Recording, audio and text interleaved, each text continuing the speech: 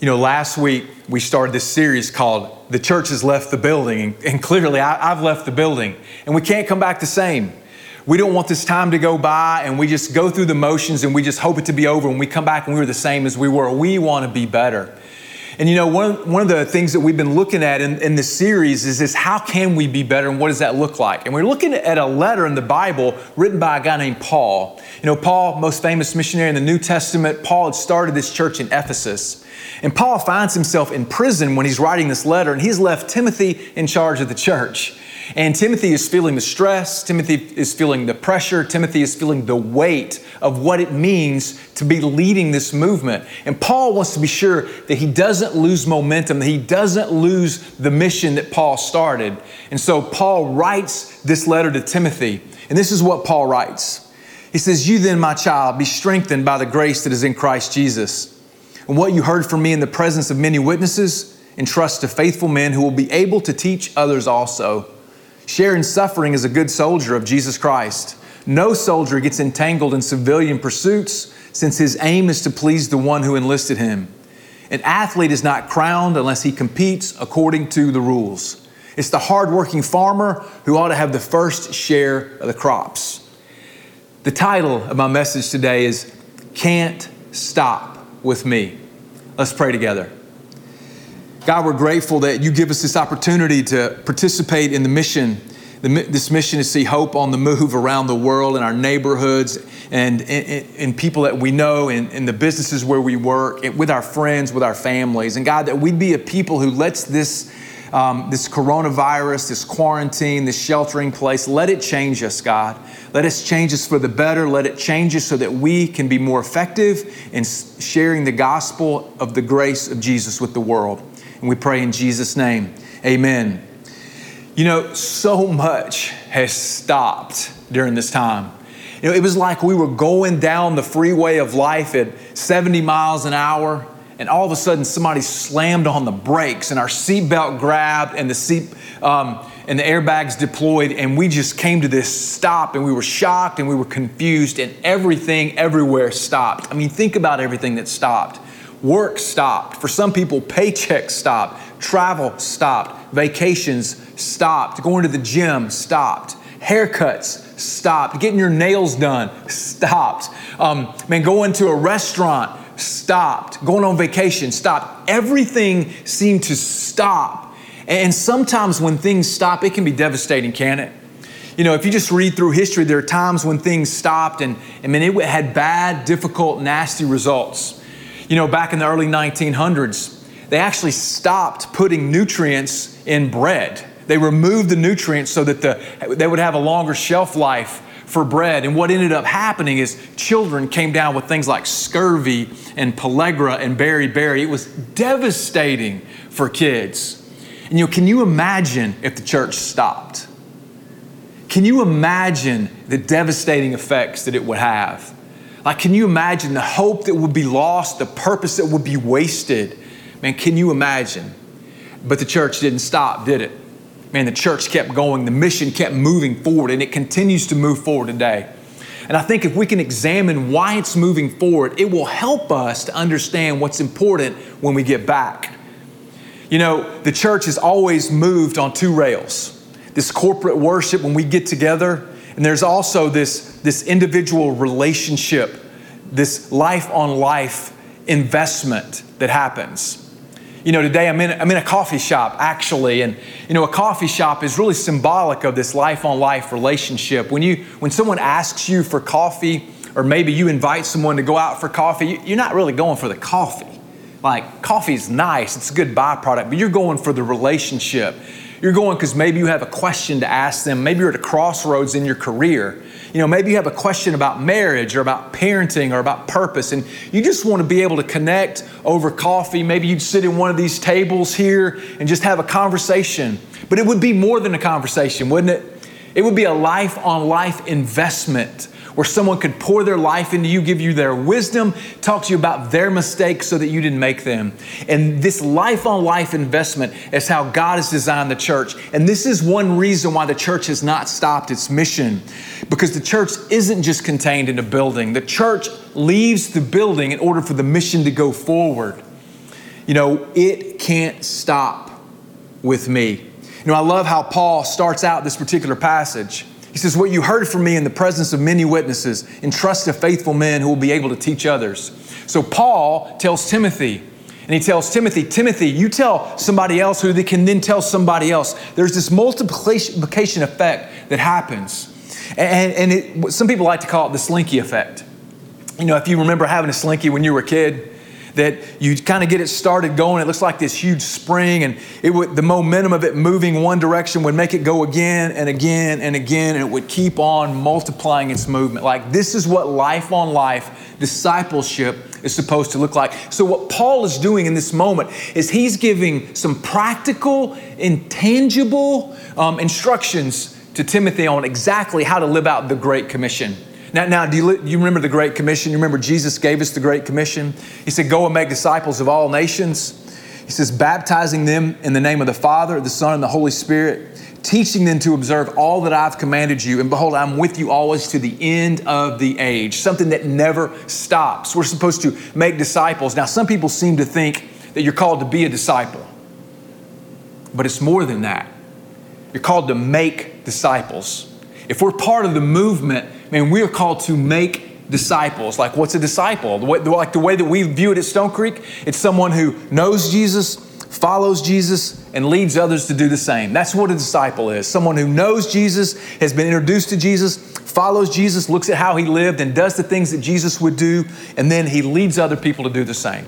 A few years ago, I was meeting with a consultant, just talked to him about different ministry methods, and I shared with him that this was our definition of disciple. And he shared with me a little concern about this leading others to do the same piece. He didn't really think that was the best idea, because he just said, the American church is not going to do that. And I thought to myself, the American church has to do that.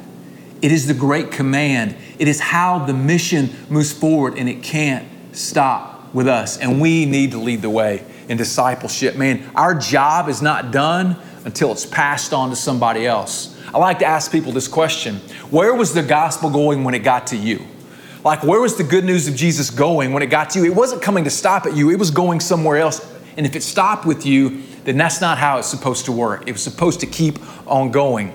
Paul says this, entrust to faithful men, meaning people, men and women, what you heard in the presence of many. You see, the context of discipleship, the context of this Jesus conversation is relationship. The context is relationship. Like, haven't you missed being around people? Like, I miss being around people. I miss being around people I like. I miss being around many of you that I don't like. I just miss being around people. And here's why. People, number one, they're good for us. They make us better. Don't you love seeing someone you haven't seen for a long time? You're just encouraged. Maybe they'll speak some positive words to you. It just lightens your day just to see somebody that you know. And part of being in a life-on-life investment is someone who supports you, but also someone who challenges you, someone who shows you your blind spots, someone who helps you be better. Listen, I love being around people for that reason. And so the context of discipleship is relationship. He says, entrust to faithful men. Entrust to faithful men, these words. Now, the word there for entrust means to serve a meal at a table. So you're serving somebody something. You're serving a meal at a table. This last weekend, I had the opportunity to run down to Florida to stay with some good friends of mine, and Debbie and I were down there for a couple of days. And one of the things that happens whenever we go to these friends is he always cooks for us. And I'm always like, hey man, let us take you guys out. We'll be able to pay for it and just give you a night off. But he always wants to cook, and he always wants to cook something good, because that's just how he serves us. He loves to cook and he loves to serve us. And when you have somebody over to your house to eat, and you're going to cook a meal for them, listen, you don't look in the refrigerator to find the leftovers. You don't say, hey, I think I've got some chicken hearts in here. You want those? Man, you go to the grocery store and you find something that you like to cook that you know they'll like, and you do your best to feed them something that's good. And listen, when we know the goodness of God, when we've been rescued, when we know how much purpose, how much strength, how much hope He can give us, listen, we can't help but share that with somebody else. You know, it's a little bit like when you go to a restaurant. I may need to remind you what that's like because it's probably been a while.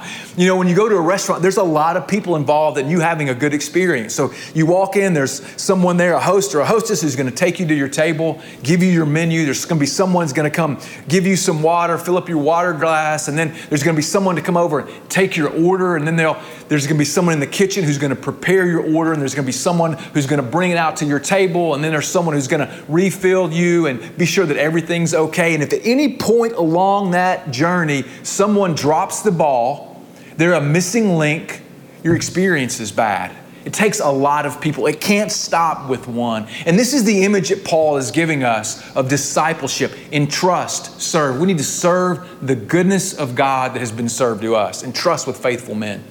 And then Paul goes on to give us 3 different examples of what that looks like with 3 different people, identifying 3 different characteristics that he wants us to look at in people's lives so that we can be sure that the mission doesn't stop with us. You know, one thing that Paul would say is if a soldier came into this place and a soldier sat right here across the table from me, man, there would be some things that a soldier would tell me. There would be some things that I could learn from a soldier about the mission of God.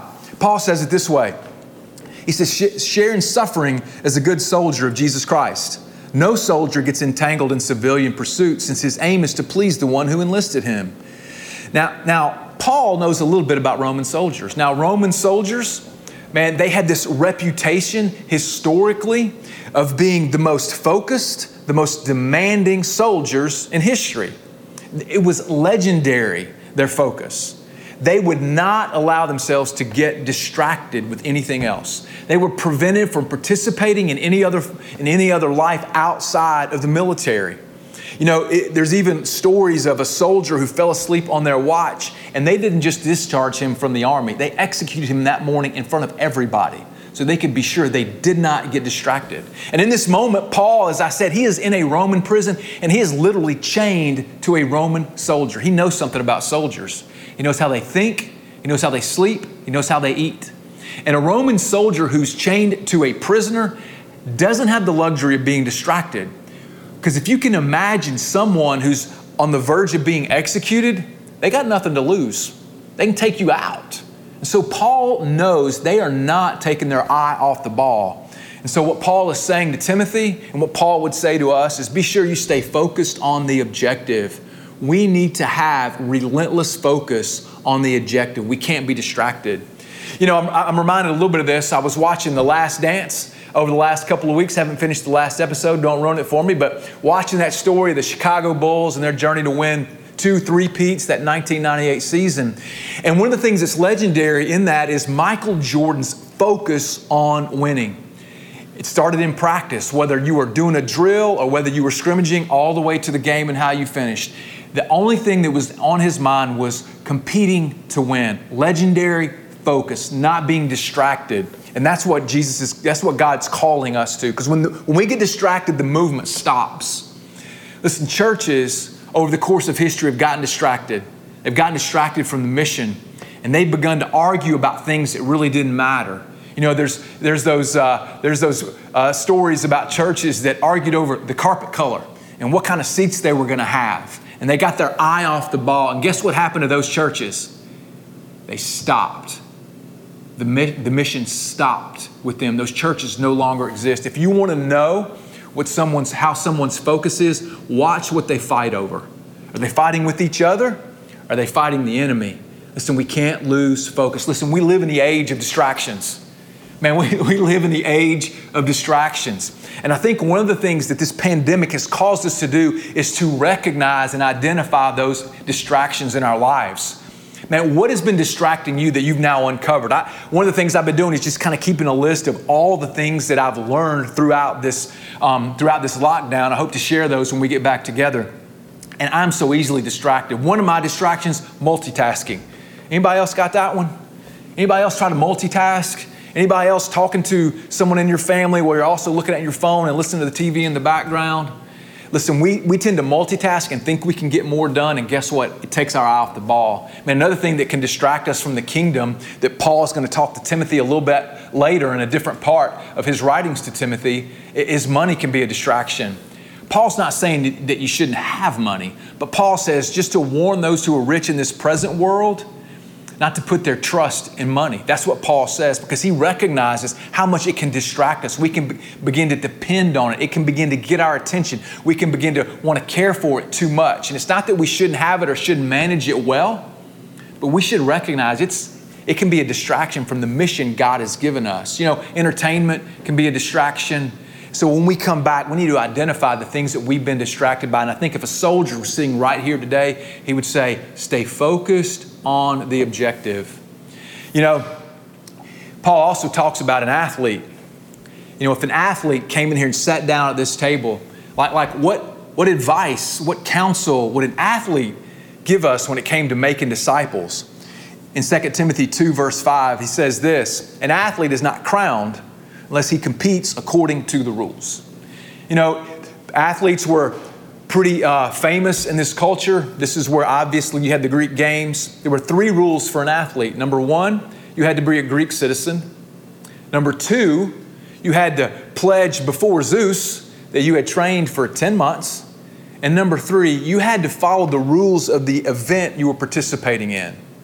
You had to follow the rules. And what Paul knew is that people tend to not follow the rules. They tend to take shortcuts to win the prize.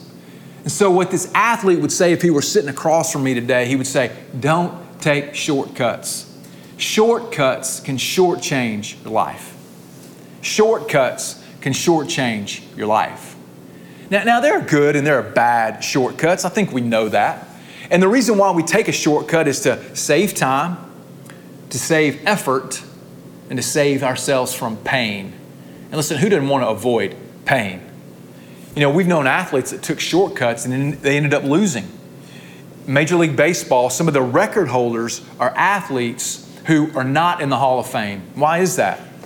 It's because some people think they took a shortcut and took performance-enhancing drugs. And what happened is now they're not going to get the one thing they probably want more than anything, and that's to be in the Hall of Fame. We have to be careful that we don't take shortcuts to save time, to save effort, or to save pain. Listen, can we just be honest? Relationships are difficult. They require time, they require work and effort, and they require pain. Man, and to cut short relationships is going to shortchange our lives.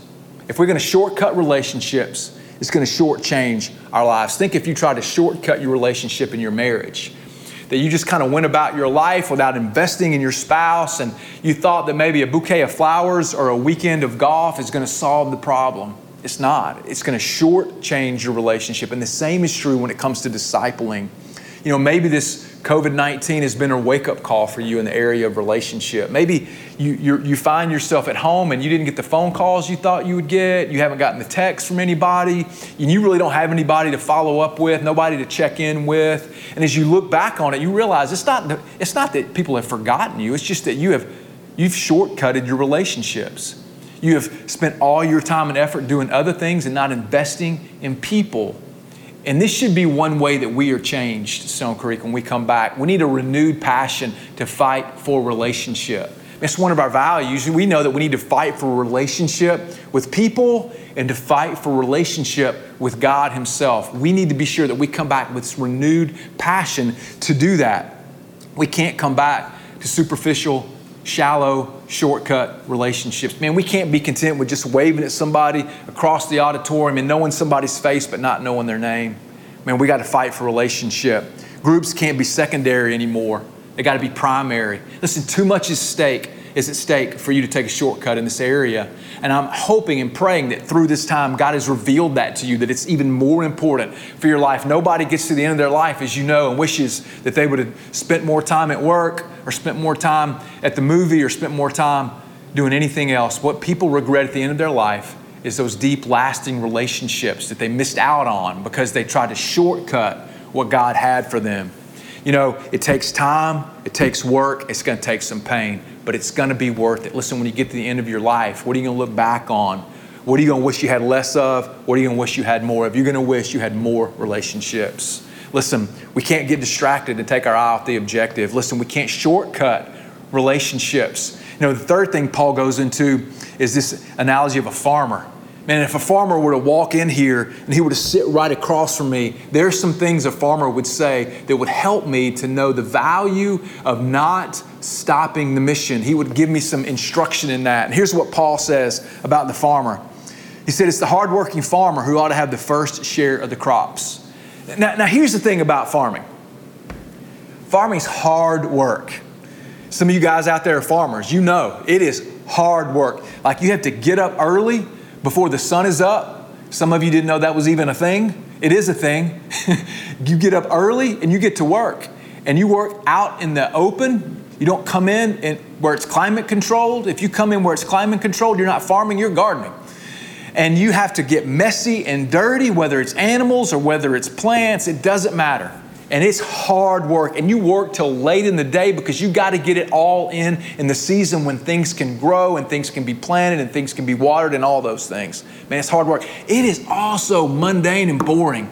Like think about a soldier for a minute.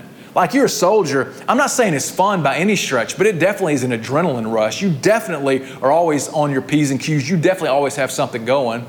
And then if you're an athlete, you always get celebrated and worshiped if you win. And if you're a farmer, what do? You walk inside and tell your wife, hey, my corn grew an inch today. Man, like if it's so much hard work, if it's so mundane, like why do it? Man, what's the point? And we see what Paul says. It's the focus on the harvest. It's the focus on the harvest. Hey, stop what you're doing right now and listen. Man, look right now at your screen. Hard work produces a harvest. Hard work produces a harvest. I'm not saying you have to work for your salvation, and we know that God gives that. But sometimes what we do is we believe in grace, and we just think, I can just get my fire insurance policy from God, and I don't have to worry about anything else. We have been given so much that God wants us to give Him our lives so that the mission doesn't stop. Hard work produces a harvest, and the harvest is people. Like people need you. Without you, someone could live without God. People need you to provide hope. People need you to bring the message. This is God's method for spreading the message and for His movement not to stop. It is people like me and people like you right where you are in your neighborhood, your places of work, discipling people, investing in relationships, talking to people about how God can work in their life, helping them to be better. Listen, people are the harvest. We spend a lot of time working hard at a lot of things, if we're honest. We work hard at our vocation. We work hard at our job. Some of us have been at home over these last few months. We've been working hard on some projects around the house. We work hard at a hobby. We work hard at raising our kids. And God wants us to work hard at the mission that He's given us. So let me just ask you this, like where is your harvest? If you think about the people that you are engaged with right now, who is it that you're investing in?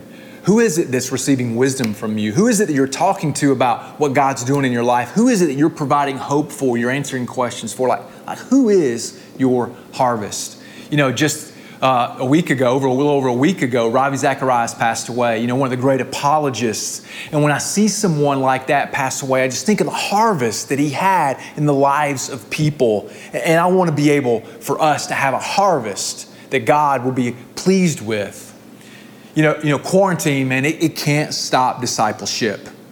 We may have left the building, but the mission still moves forward. And I do believe the reason why we've been able to keep moving forward is because of the groundwork of discipleship that we've had over the last couple of years. Don't forget, it's discipleship in the context of relationship. I think the soldier would say, keep your eye on the objective. Don't get distracted. And the athlete would say, don't short-circuit relationships or you'll short-change your life. And the farmer would say hard work produces a harvest. Now let me just ask you this question.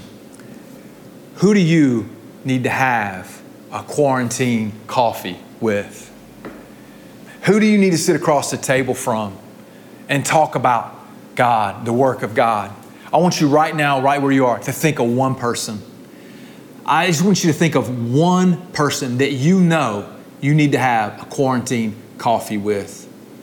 There may be this one person that you should have shared about what God's done in your life. You should have told him about the hope that you're finding and how God's growing you and your family and your joy and your peace. But you waited a time or two and then it got too far away from it and it feels awkward now. I believe that may be the person that's your quarantine coffee, that's the person God's calling you to reach out to sit across the table from and to just share and just to say, hey, you know what? I should have shared with you a long time ago and I'm sorry I didn't, but I love you too much not to share it with you now. It could be someone that you're on the outs with. Maybe there was a conflict and you don't even know what happened, but you haven't followed up with them in forever. And you just need to call and apologize. Or you just need to call and say, hey, you know what? We used to hang out and I don't like that we don't anymore. Is there anything that I need to repent of? And you just need to just ask them and then just begin to share the work that God's done in your life. It could be someone that you just forgot about. It just kind of went off your radar and you just kind of let them go. But every now and then they come back to your mind and you think about reaching out, but you don't. Maybe that's your one. Like, who is your one? Who's the one person that you need to reach out to so you can begin to help them, so that you can be a person who was entrusted with a message of the goodness of God and you entrusted it to somebody else who's going to keep it going. It can't stop with you. I just want to close with this quote from a pastor named Tommy Nelson. Tommy Nelson was a pastor in North Texas, and, he was pretty prominent in that area. And it's said that Tommy had this quote. He says, I want 20-year-old pallbearers at my funeral, young men with tears in their eyes, carrying my lifeless body, thanking God for the deposit I put into their souls. If you live a life like that, it won't stop with you. Let's pray together. God, we're just amazed. I'm amazed that you just allow us to be able to invest in people and you've trusted us with this mission that it won't stop. And God, that you've given us the dignity of just being able to tell people about you, to help them grow towards you, to help their lives to look like Jesus. And God, I pray that as we are quarantined now, but as we are just letting you teach us and shape us for when we get back together, God, you would just be burying deep within us this passion for discipleship. God, to have life-on-life relationships, that we would quit watching so much TV, and that we wouldn't worry about the commute, that we would leverage technology, that we wouldn't worry about the game that's coming on or the next episode or the next Netflix series, God, but that we would not be distracted from the mission, the objective, and that's to make disciples. God, that we would recognize when we shortchange relationships, we're going to shortchange our life. When we take a shortcut that you don't want us to take, that we're not going to be better for it. We're going to be worse off. And that God, we would work hard, that we'd be committed no matter what it took. We'd give the time, we'd give the effort, and we would give up the pain, God, to really lean in and to see people know you. And God, that it wouldn't stop with us. That we'd be a generation that just captured the passion of the early church to see this movement go forward. God, we're grateful. And God, I pray for anyone who's never really stepped into a relationship with you, never decided to follow you, God, that man, they would just decide today that this is the day they're going to follow you. This is the day they're going to commit. This is the day they're going to get in the game. God, we just pray these things in Jesus' name. Amen.